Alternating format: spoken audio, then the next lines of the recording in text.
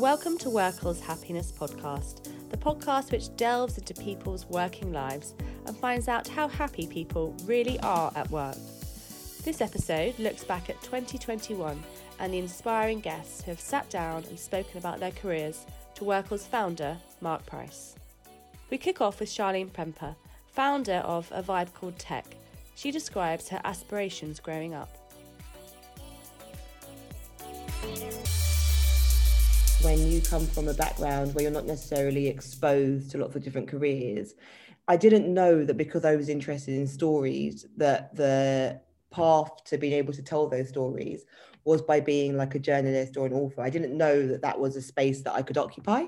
So I didn't really sit around thinking, oh, I'm going to be this or I'm going to be that. The truth is, I think, because my mum didn't have very much money. And I think the truth is, at that point, you're just thinking about, honestly, like how you're just going to survive and how you're going to get out of that space that you're in, versus it being kind of a career-specific target, if that makes sense.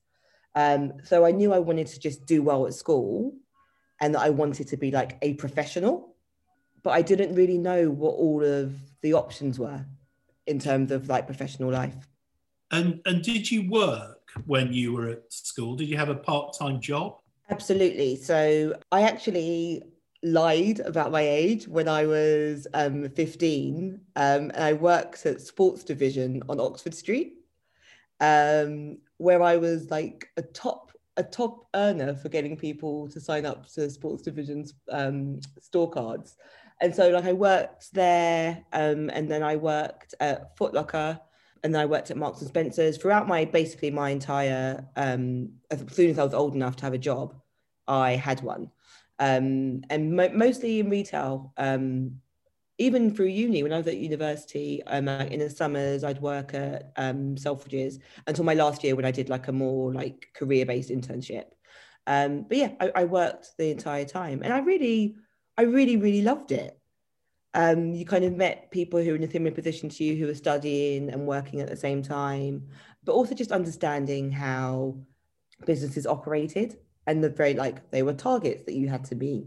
Learning how to sell things into people, even though it was only trainers, and like it was trying to sell people like a particular pair. It was still an exercise in marketing, like what you say about the trainer, how you make it seem attractive, and working in a team. It's like I learned to work in a team from a very young age, and how to be a useful cog in that wheel. And so it was a good time. When BLM happened, it was just a moment of reassessment. And I was thinking in terms of like the relationships I have, as well as the skills that I have, like how can I do work that will make a difference? And so I continue to do loads of work in the kind of technology space and how that affects Black community, but also like there is a real need for there to be more work done on how brands communicate with and about Black people. And everyone was kind of like running to focus on visibility. So just making sure there was more Black people in their campaigns, more Black people behind the scenes, but less of a focus on what the actual stories were they were telling. And what A Vibe Called Tech is about is making the Black story and the Black narrative very much part of the mainstream discussion. And so tell us about the process of setting up. So, I mean, did you have a Damascus moment, or was this something that, you know, you were thinking about year after year, and then in the end you just thought, I've got to do this? Or was there an event that made you say, I've got to set up an agency to work on this? No, so Lewis and I, who's the creative director of Vibe Called Tech, we've been talking about this in some capacity.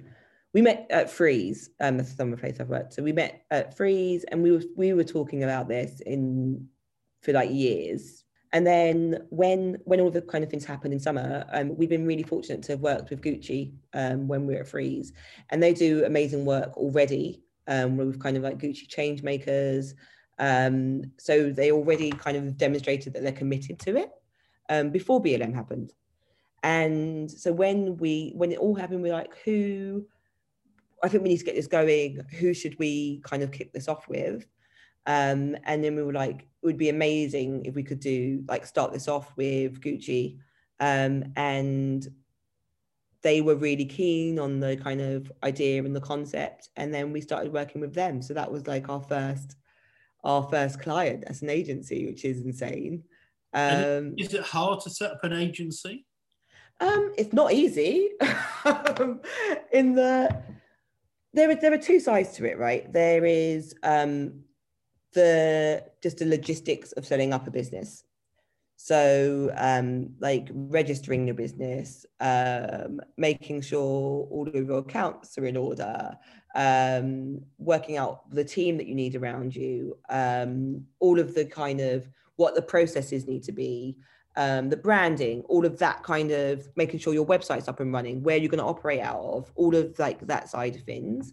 And that in itself is usually someone's full-time job. But when it's when you're starting a startup, effectively, you do everything. So like having to do all of that work.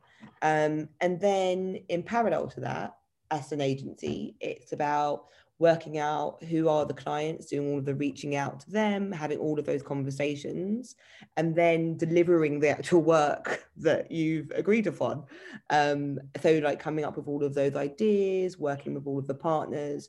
So it's the multifaceted nature of being a founder of a company is exciting, but it's really, really hard work. Up until January, I've been working a 7-day week for like 8 or 9 months.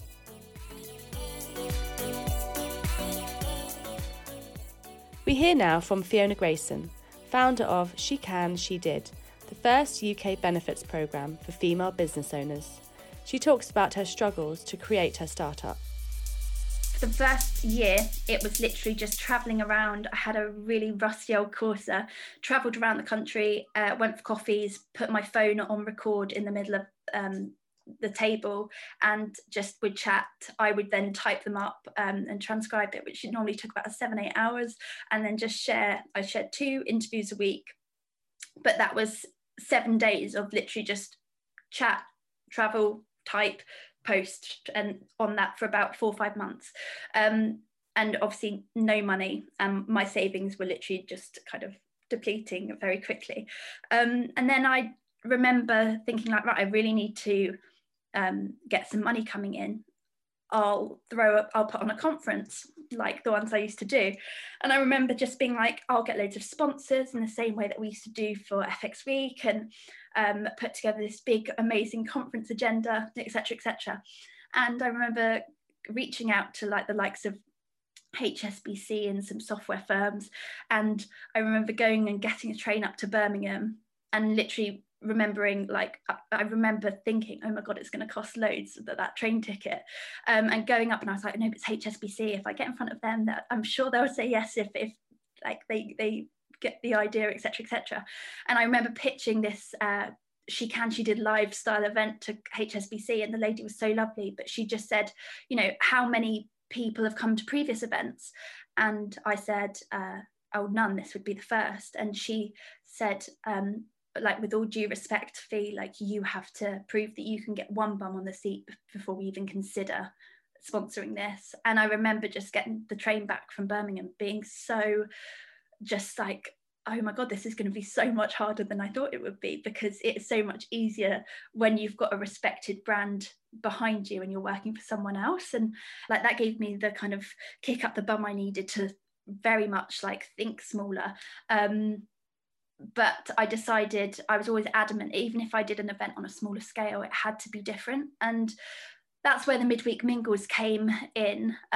So from the challenges, that because the focus on these interviews were the challenges, women really like, and they really did, they opened up to me so much about everything they were experiencing.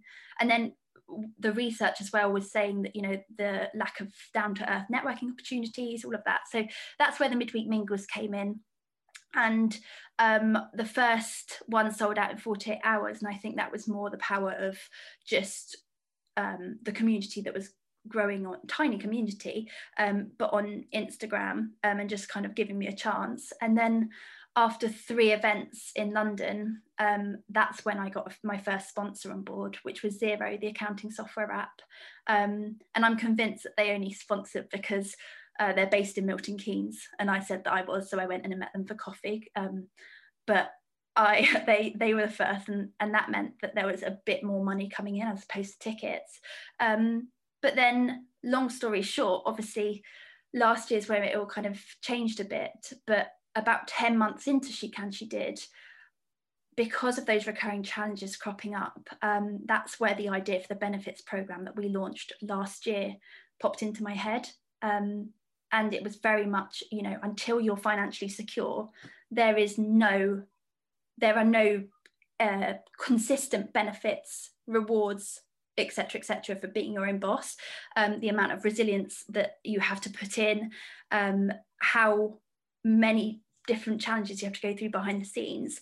Like, it's such tough work, and you know, you don't just walk away from your salary, you walk away from your pension, you walk away from your healthcare, you walk away from your gym memberships, all of that at a time where you are putting your pride on the line, and all eyes are watching, but you know, people kind of take an interest, and it is, you know, it's just tough work, basically.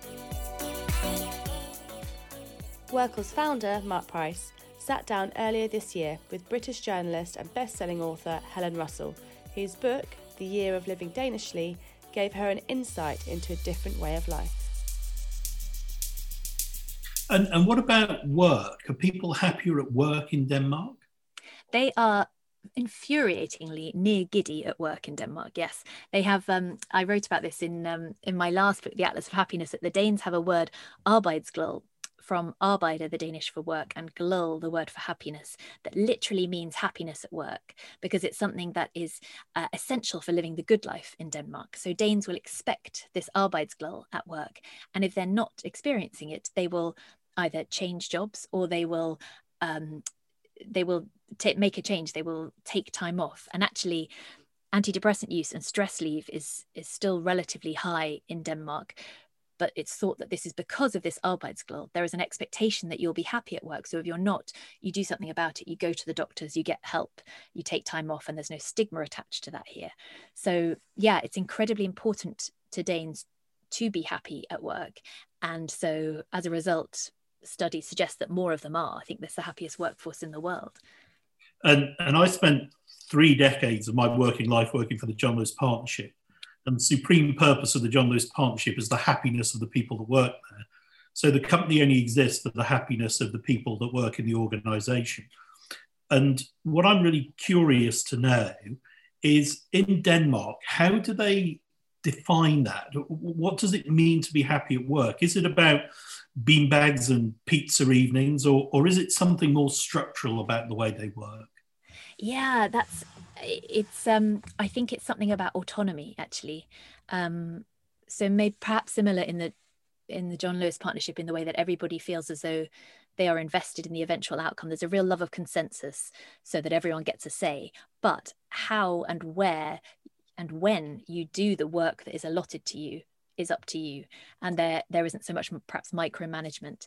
So yeah, as long as you get the work done, you could be working from home. Before, we all had to be working from home. And there is more of a sense that you are trusted to do a good job and then leave. So there's not the same presenteeism that you might find elsewhere. There was a story when I first arrived here that someone, an international working till about 7 p.m, rather than getting a pat on the back, as you might be used to in, say, a capital city in many places around the world, actually got a lecture on time management and a leaflet about efficiency, because there's assumption that, well, if you can't get your work done in the allotted time, then perhaps you're doing something wrong, rather than it being a bonus. So yeah, I think it's autonomy, really. Noella Casares Masunka spoke to Mark earlier this year about finding Maleka, a foundation which helps young people and adults with training in literacy, farming skills and entrepreneurship in her home country, the Democratic Republic of Congo. Our school is really a leadership school, full of innovation. We have a staff that is really rigorous, that really adapt themselves. We invest a lot in our curriculum, in the training of our teachers, in technology. That's very, very important. And we hope that Malaika, it will be only one Malaika, but we hope that our model will be duplicated in different parts of the world. And your mum must be incredibly proud of what you've achieved there, Noella. You know, my mum went through so many tough times in her life, but when I go there, she come with me at the school and in Kalibuka, and yeah, she's extremely proud because I could stay in London or I could stay in New York, but I decided to give back. It's not easy to run a foundation. It's not easy to fundraise. It's a lot of challenges to work in Congo and in Africa. I have challenge every day. And you need really, really solid nerve. And you need to stick to your vision, to your mission, to really work as a team. And me being the leader, I have to cheer up everyone. You know, I cannot show, yes, I have a lot of tough times, a lot of sad times. When the pandemic arrived and we have 40% of donation went down, I was panicking. How are we gonna keep paying our staff? How are we gonna keep running all the programs? Because it costs $400,000 a year to run everything that we have on the ground. I have nights I didn't sleep, but I wanted to make sure that first we will pay all our staff, that they still be able to look after their families. And secondly, because the school and the program were closed, we wanted to make sure that we can still deliver, because the food went completely high level price. The parents were not able to feed the kids anymore. So when the village went through a tough times, even to get food.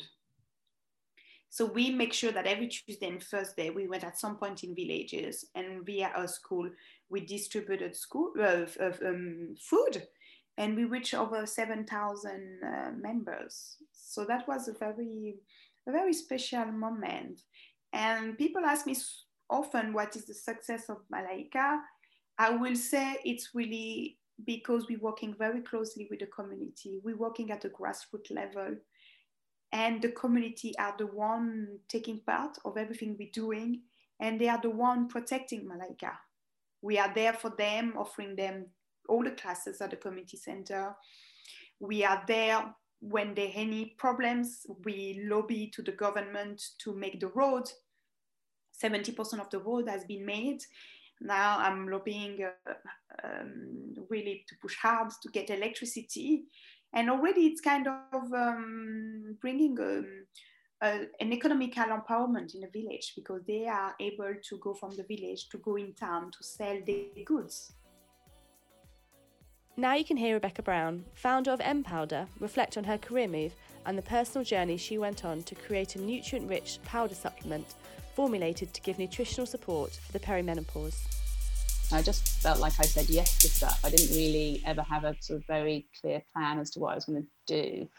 But looking back, I think perhaps the important elements that have informed mPowder have been the desire to listen. You know, so that's what is instilled in us as researchers, but I think also as a good manager and as a good company owner, that ability to actually listen without prejudice and genuinely hear what's being said.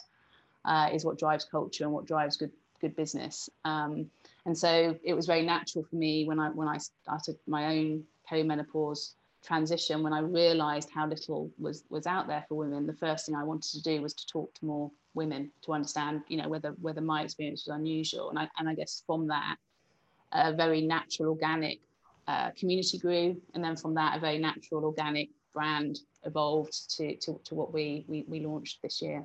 Looking back in terms of setting up your current business and what you're doing, is there anything you would have liked to have done in the past that you think might have even better equipped you? I think one of the things that I would have liked to have experienced is probably more sort of clinical research experience, which is quite a different discipline. You know, I segued swiftly from sort of data analysis into creative planning, which I loved. But I think looking now at the way that we're building out our product offering, for example, and the desire to ensure that there's a robust clinical basis to the recipes that we develop, learning about how that works. I have a very basic understanding of it because I've often been aligned to those type of researchers and those kind of practices, but I never really got the opportunity to go in and get under the bonnet. You know, it was stuff that was reported to me, and I think just because of the nature of what we're doing now, that kind of experience would have been incredibly useful to me. Okay, so let's talk about Empowder. So you gave up your previous job a year ago. You started to do lots of research, and you launched your product in September. And it's obviously based on a personal journey for you. Started with the perimenopause. We had Liz Earle on one of our early podcasts, and she talked a lot about the perimenopause and the menopause. In fact, I went with my wife to listen to her talk in Shaftesbury, and I think she had about 150 women in the audience, and I was the only man. So I've sort of got a degree of understanding, but I think what would be really helpful for our listeners is for you just to talk through your story, which is an amazing story, and how it's brought you to now bring this product to market for the benefit of all women. So how did it start? Well, it started, as it does for, you know, the vast majority of women in the Western world, in that I was running an agency. I was loving being my planning person, my planning head on, and I started to feel unwell, and the way that it manifested itself, which worried me most, based on all of our discussion we've had so far in terms of obsessive characteristics, and also that kind of benchmark and competitiveness I tend to have with myself. I began to notice I just wasn't able to do my job in the way that I'd done it all my career. I felt less confident going into meetings. I felt really nervous about presenting research findings.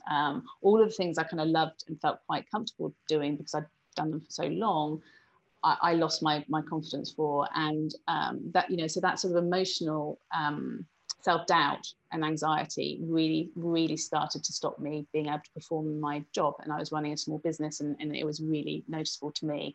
And the way that I managed it was just by working harder and harder. So again, going back to our conversation about what I learned from my first job, I think that work ethic and that sort of belief that you just have to push on through in order to deliver didn't serve me well at that particular moment in life. So, you know, I probably overworked in the early stages. I didn't realize that what I was experiencing was a perimenopause, because so much of it felt psychological. I was aware that my skin was changing. I was kind of putting on weight. I was feeling kind of just generally uncomfortable, but I had no idea that there was this biochemical stage that we go through before menopause, and that it tends to happen at about 43, 44. I kind of, in my head, menopause was in your 50s, and it was hot flashes, and all of the sort of media narratives that we're fed. I ended up going to the doctors, which is very rare for me, and I felt like a fraud going in, because really the conversation I had was I just don't feel like me anymore. I've lost my confidence. I'm tired all the time. You know, I'm covered in teenage acne, which feels really unfair because I did have it as a teenager as well. And my doctor was as ill-informed as I was, and that again isn't unusual, sadly. So his diagnosis, which I can understand if you look at how I arrived in his surgery, was I was burnt out, and that actually what I needed was some time away from the business to get well again. And I probably would have sort of taken his advice and just gone and picked up some supplements. But what I knew inside myself was I wasn't depressed, and that's kind of what he was sort of implying when he sort of gave me his diagnosis. It was kind of like, go away, take some time out, and if you're still struggling, come back and we can look at some antidepressants to support you. And I kind of knew that what I was struggling with wasn't depression. And so I did go to the health food store, and I wandered down the aisles. I did a little bit of wiki Googling, obviously with my research head on, and I discovered this thing called the perimenopause, which I hadn't even really heard about.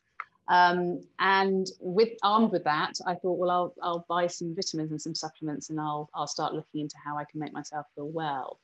And again, I guess with my researcher head on, what struck me when I went to purchase my supplements was just the sheer horror of being in what was effectively an end of life aisle rather than a midlife aisle, where all of sort of the imagery, all of the stuff, you know, that closely, I guess I'd spent my life fine tuning to reflect the audience that the product was designed to engage with, fell off. You know, so if you look at a menopause supplement brand, they tend to be, you know, to feature women with dentures, you know, in cornfields, in comfy shoes.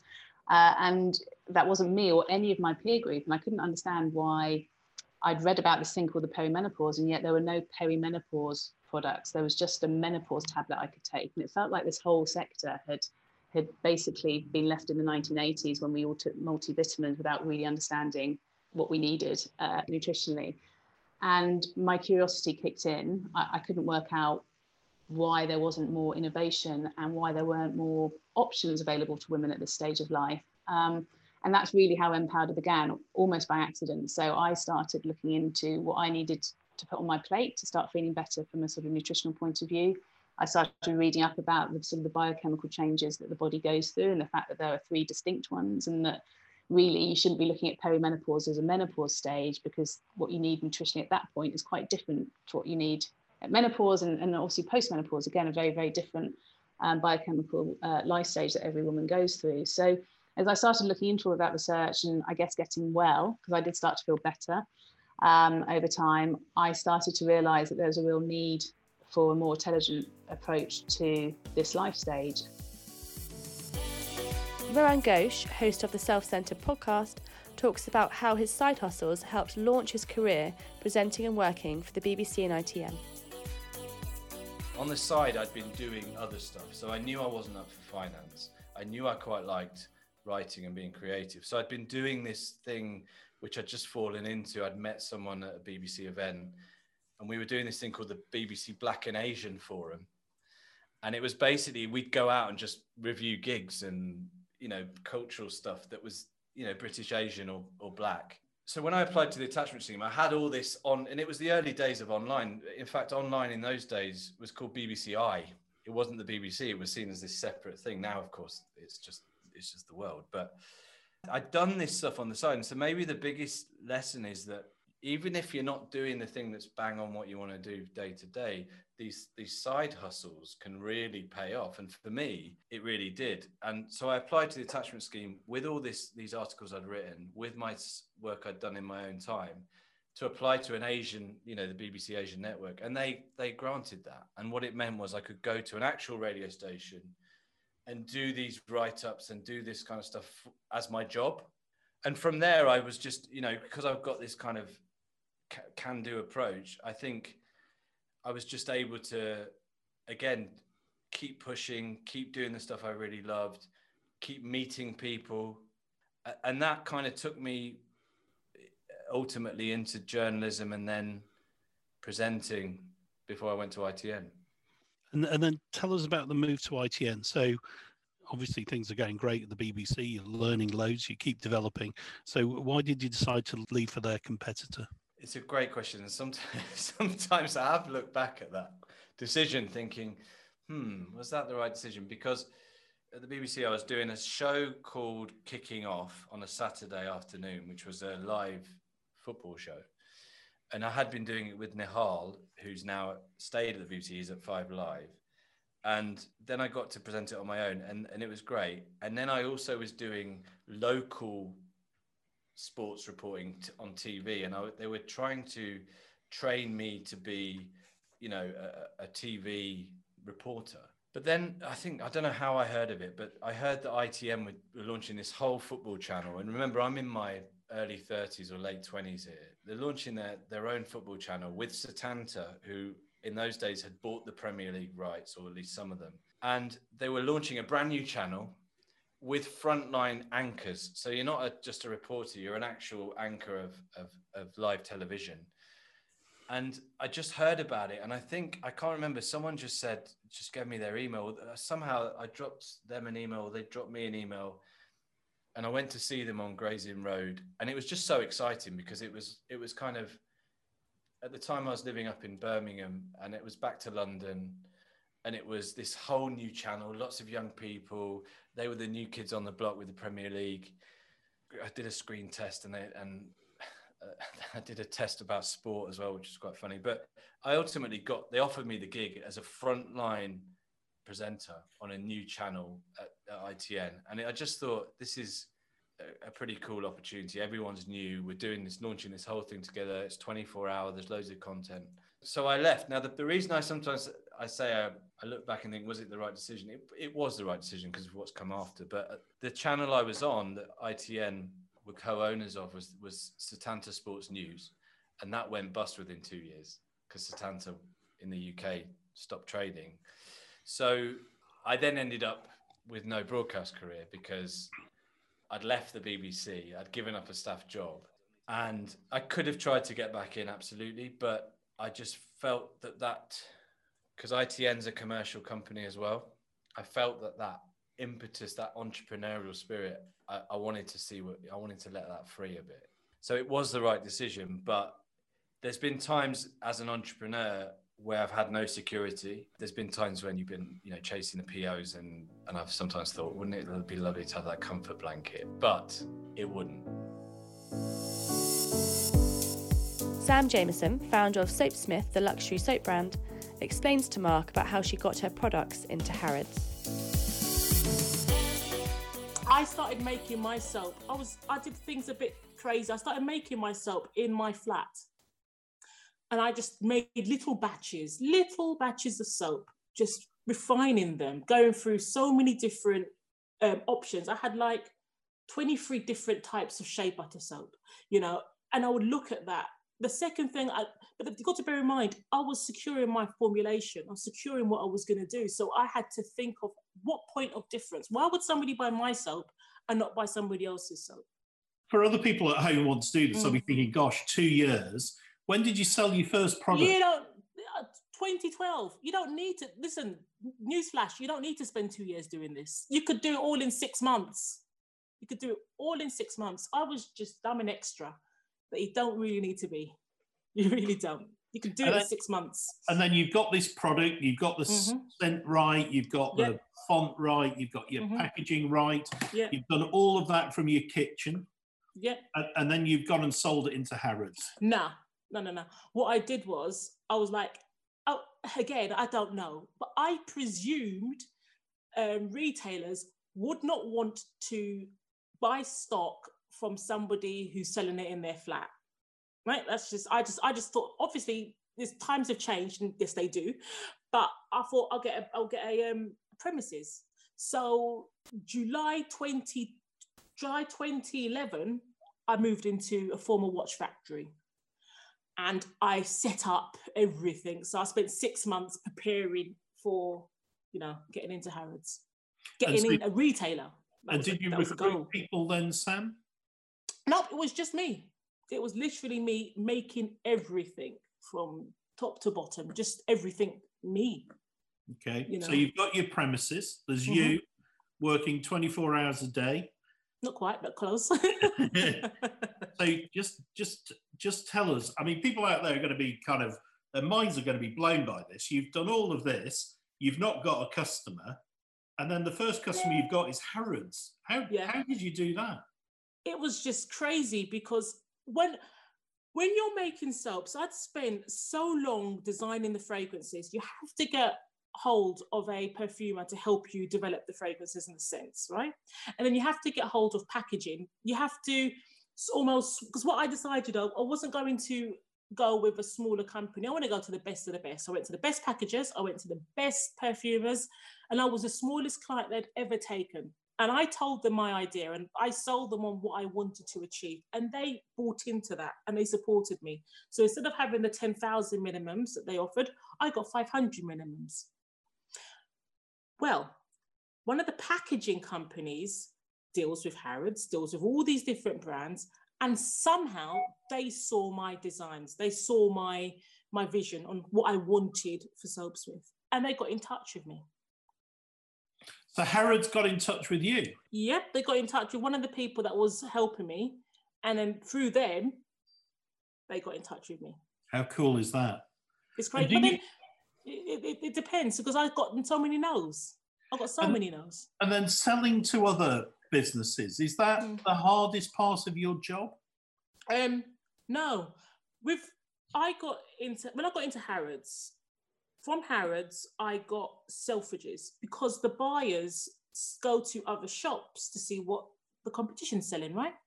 So Selfridges contacted me. And at this point, the moment you have a flagship stockist, when I contacted other shops, because you're in Harrods, they're like, oh, what have you got? So then from there, I got like Museum of London, they approached me. I got Urban Outfitters. I got various other companies, you know, just by being in one. And then they put Harrods, luckily for me, they put me in their magazine that you get. And that, you know, that came a lot of inquiries. And it was just me. People listening to this will just think this is all fantastic, which it is.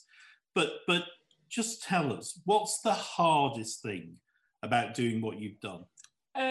There's been so many hard points. There's been so many hard bits. The first bit was, you may say it's great that I'm in Harrods, but when you went onto my website, even though I was in Harrods, I didn't have the resources to get a website back end built out. It's not like it is now, where you just go to Shopify or whatever. At the time, I didn't know any of this. I thought you had to have a fancy e-commerce site.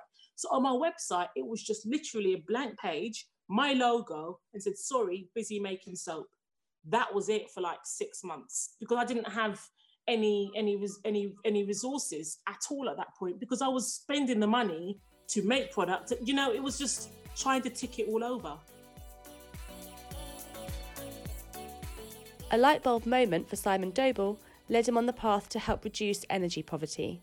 Simon explains how his idea has helped transform the lives of refugees around the world. And then I read this article in Time magazine in October 2011, and it described this thing called energy poverty and how billions of people live in darkness. And that headline, that narrative just really grabbed me. And I was in my own darkness, and I read this article, and it became obvious to me that my darkness was nothing compared to billions of other people around the world that were in the most extreme form of darkness for no other reason, and they had no ability to have electricity or turn on a light or do anything as simple as what we take for granted every day. And that was my pivotal moment, to be perfectly honest with you. I that was my purpose. I was meant to read that article. I was meant to sit on that couch on that day and pick up that magazine and read that article, and it saved my life. So. That's a fantastic story to hear, and that from that sort of despair, you've gone on to do the most incredible thing, Simon. Do you want to tell the listeners how, from reading that article, you then went on to innovate and create the light source that you did, and how it's been used in Solar Buddy? So you're sitting there, you've read an article, it's chiming with you, you think to yourself, I've got to do something. So what do you do? I was always like one of those frustrated inventors, you know, that one of those guys that goes out into the shed or the garage and tinkers away and comes up with the next great idea or the next great, and they never see the light of day. And, you know, you think you're onto something, but, and I think I was always like that because I was, you know, curious in my mind, and probably always was an innovator. I just hadn't found the purpose of what to innovate on, I guess. This article in the conflicting sort of emotional trauma that I was going through, and still to this day it exists, that gave me the fuel, the fire to sort of really grab hold of what I could do and use my innovative sort of abilities to try and solve something. And what I did, basically energy poverty is a issue that affects hundreds and hundreds of millions of people. And through my research, after reading this particular article, I discovered that not just in communities across Africa and India and elsewhere around the world, there was hundreds of millions of people, like I mentioned, but that also in refugee camps where people were escaping famine or civil war or other circumstances and were being protected, there was still energy poverty. There was still the use of kerosene lanterns inside refugee tents. And that made no sense to me. So I found myself purchasing a humanitarian tent from one of the suppliers. I brought that over to Australia, and I lived in it because I wanted to immerse myself in what it potentially would be like to live in a tent that's illuminated by kerosene lanterns. And I ended up inventing a solution that incorporated lighting and device charging, solar panels into the fabric and the structure of that humanitarian tent. And then I took that to Geneva, to UNHCR, and presented it to UNHCR, and that was the start of it. And that was great. I sort of had my eureka moment and thought, okay, this is cool, and maybe they like it, maybe they won't, but I was pretty convinced they would, and they did. And then 6 short months later, we had pilots in a number of refugee camps, I think 6 refugee camps from memory, in 2 countries, in Chad for the Darfuri refugees, and in Ethiopia/Somalia for the Somali refugees, and it was a success, and it was wonderful to be involved and to learn and to be on the ground and see the impact that we could have, or I could have, with one simple idea, basically. And that was me coming out of my own darkness. That was me turning the light on for refugees and families that were in the darkness, in the dark before. And we've gone on to innovate and design and develop lots of solutions, and then wrap them around a fairly innovative model, which we call Solar Buddy now. And that's where we are. Personal experiences regularly inspire businesses, and this is true of Tina Wilson, whose experience of dating apps drove her to found Wingman, the free dating app that allows friends and family to become matchmakers for their single friend. You don't know what you're talking about. You don't use dating apps. You are one of those horrible people that's on a dating app. Like, girls want to feel safe. And so for me, seeing that it was such a male-dominated area, in that 95% of dating sites have been created by men, it gave me a bit of an insight, thinking, well, I'll just start doing a business plan. I never really looked ahead and thought, I'm going to launch this app and I'm going to be the CEO of it, and that never occurred to me. I kind of just felt like, I'll give it a go. As I did at KPMG, if I don't like it, I can leave after a week. And so for me, it was that tearing the band-aid off, in saying to my clients in London, look, I'm not going to be doing this anymore. I'll finish off this job, but I am heading back to New York to work on Wingman. And all my friends were thinking I was absolutely bonkers. They're just like, you've got a really comfortable, nice life here. You've got a sweet job. You've got this. Why would you go and do it? And I said, you know what? I've always been very risk averse. I've always been quite nervous about stuff. But I just thought, when I just thought, no, I'm going to do it. And I'm not going to live with a regret of not giving it a go. And I'm not going to make all these promises to people and tell everyone what I'm going to do. My thing was just step by step. It was, I'm going to do a business plan. I'm going to meet with some developers. I'm going to see that. So for me, it was very, again, like managing a project, right? Getting your research, interacting with experts, finding out as much as I possibly could.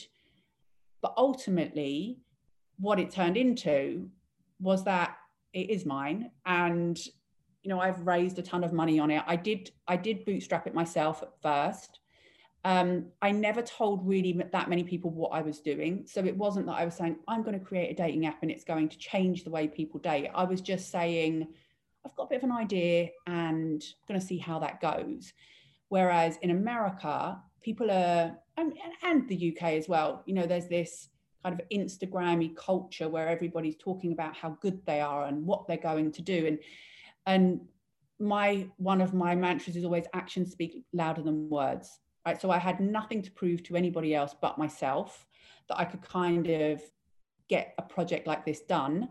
And so with that, there wasn't really much of what if I fail? Because everyone thought I was a bit mad anyway. And I was like, well, worst case scenario, I'll just go back to interior design. And then the more I got into it, the more kind of I became cemented and a bit more addicted to it. And now I'm like, yeah, here I am they're a female entrepreneur in the tech world. The Turner twins, Britain's very own adventurers, explain how they prepared for their trip, rowing 2,650 miles across the Atlantic. I think we gave ourselves a very difficult project, financially, physiologically, mentally, logistically, everything was up against us. You had four uni students that were in a bar trying to plan a trip that, cost hundreds of thousands, the pressure, this was a completely new concept to us. We hadn't, stepped out of a corporate world for 10 years. This is us coming straight from a design degree at university. So this is a huge learning curve for us, but preparation, it's the 6 Ps, isn't it? And, we made life so much more easier on board because we had a very, very good setup in the build up to the project. We crossed the I's, dotted the T's. We came up with, we worked as a team. We all had our different areas. We looked at and broke down the whole project and said, right, Greg, you're an expert in rowing. Right, Adam, you're an expert in electronics. Ross, you're, navigation. Hugo, your boat setup, whatever it was, we all had our own tasks. And, the amount of times we, mentally went through the entire row was, we just went through everything meticulously. And, even came down to the whole project, coming down to a broken oar lock. So this is the little kind of U shape on the end of the beam off the side of the boat that holds the oar in place. And one of those completely snapped off and we hadn't even planned for it. And, the only thing that saved us is that somebody forgot to take out a tool that was meant to be left at the dock. And, had it not have been for a bit of luck, we wouldn't have got there. And there's so many times on that row that you look at everything and you think, Christ, had we not prepared for that? And I think the biggest thing was actually the mental preparation. If someone said to me now, go and row you've got to go and row the Atlantic tomorrow, I would be like, absolutely no way.